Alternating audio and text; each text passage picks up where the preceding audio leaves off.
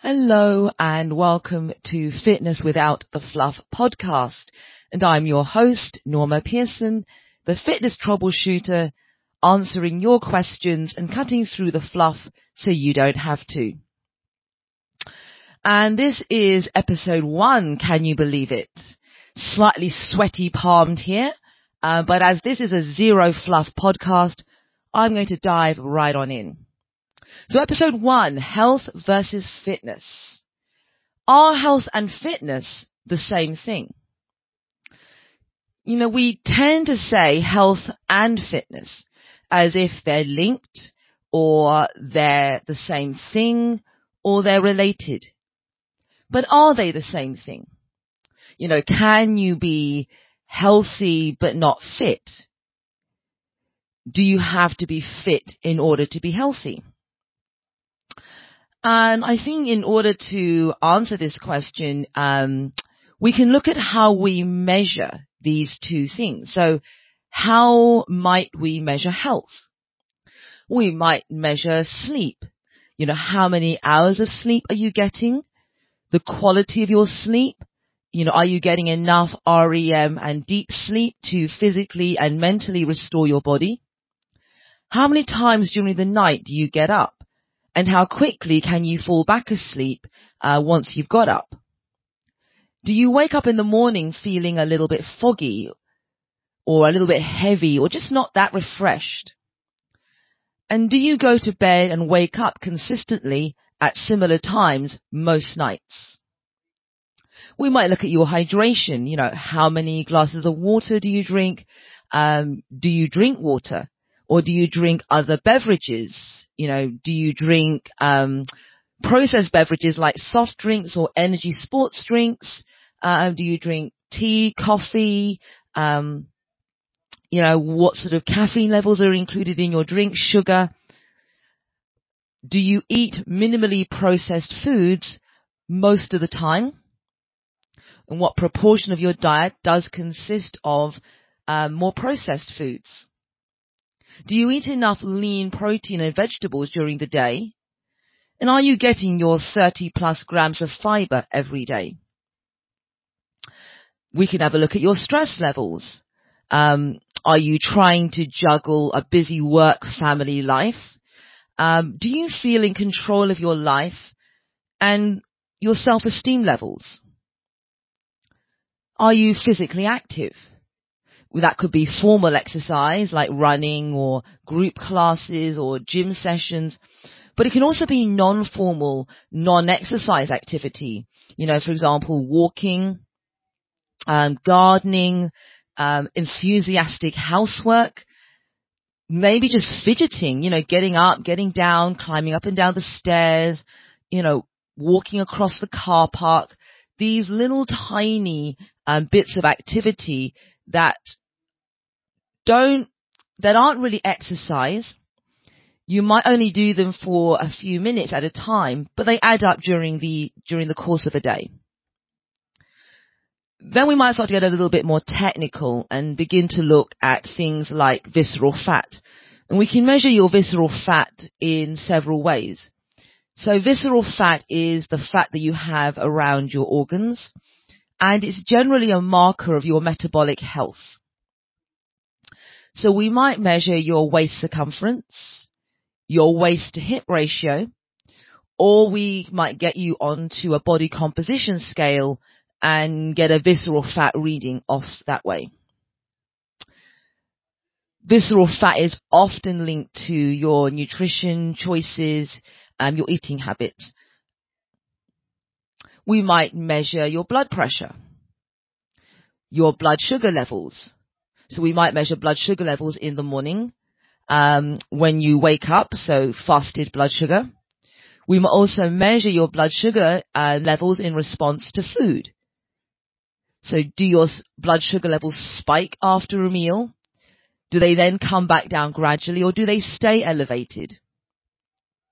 So that's really a measure of your body's ability to manage your blood sugar levels, your blood glucose. We might do a blood test. That will give us a full blood profile where we can look at your vitamins, your minerals, hormone levels, inflammatory markers, cholesterol levels. This will give us a picture of whether your body is metabolically in balance or whether there's maybe something brewing. Inflammatory markers are a sign that the body is perhaps not quite functioning as well as it could. Or maybe there's an illness brewing in the background that perhaps you haven't noticed. We might also measure HRV and RHR. So HRV is your heart rate variability, and resting heart rate, RHR, is your heart rate at rest. So a higher HRV number means that your autonomic nervous system, your parasympathetic nervous system, is more resilient and more adaptable to stress. Resting heart rate, if your resting heart rate is consistently elevated or starts to develop an upward trend in the mornings, that might mean that you're perhaps under-recovering, you're less well rested. Maybe there are additional stresses in your life. Perhaps your body is beginning to try and fight off some sort of illness or disease that maybe you aren't aware of. And then we might look at some lifestyle choices like alcohol consumption and smoking habits. So all of these are markers of health. So then how might we measure your fitness levels? Or we can measure the different components of fitness. So we might measure your strength. This would be a typical 1 rep max test, perhaps, if you were in a gym. We might measure power, which is the rate of force production. We might measure how long you can hold peak power for.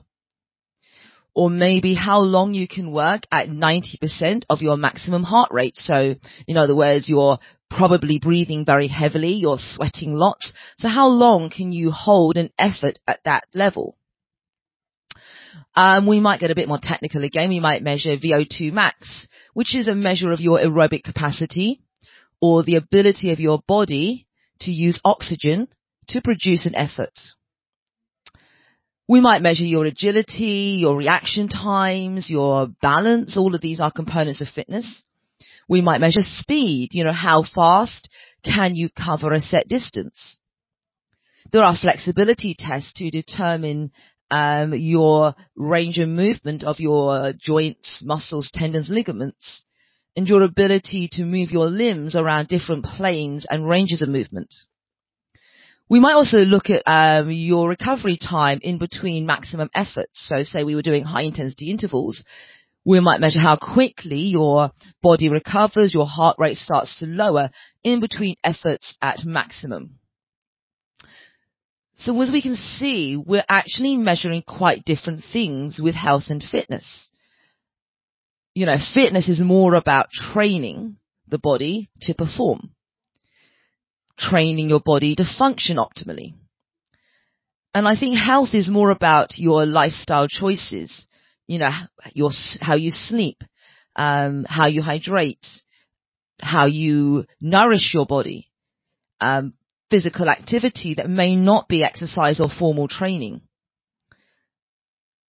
Do you drink alcohol? Do you smoke? Are you able to manage stress levels in your life well?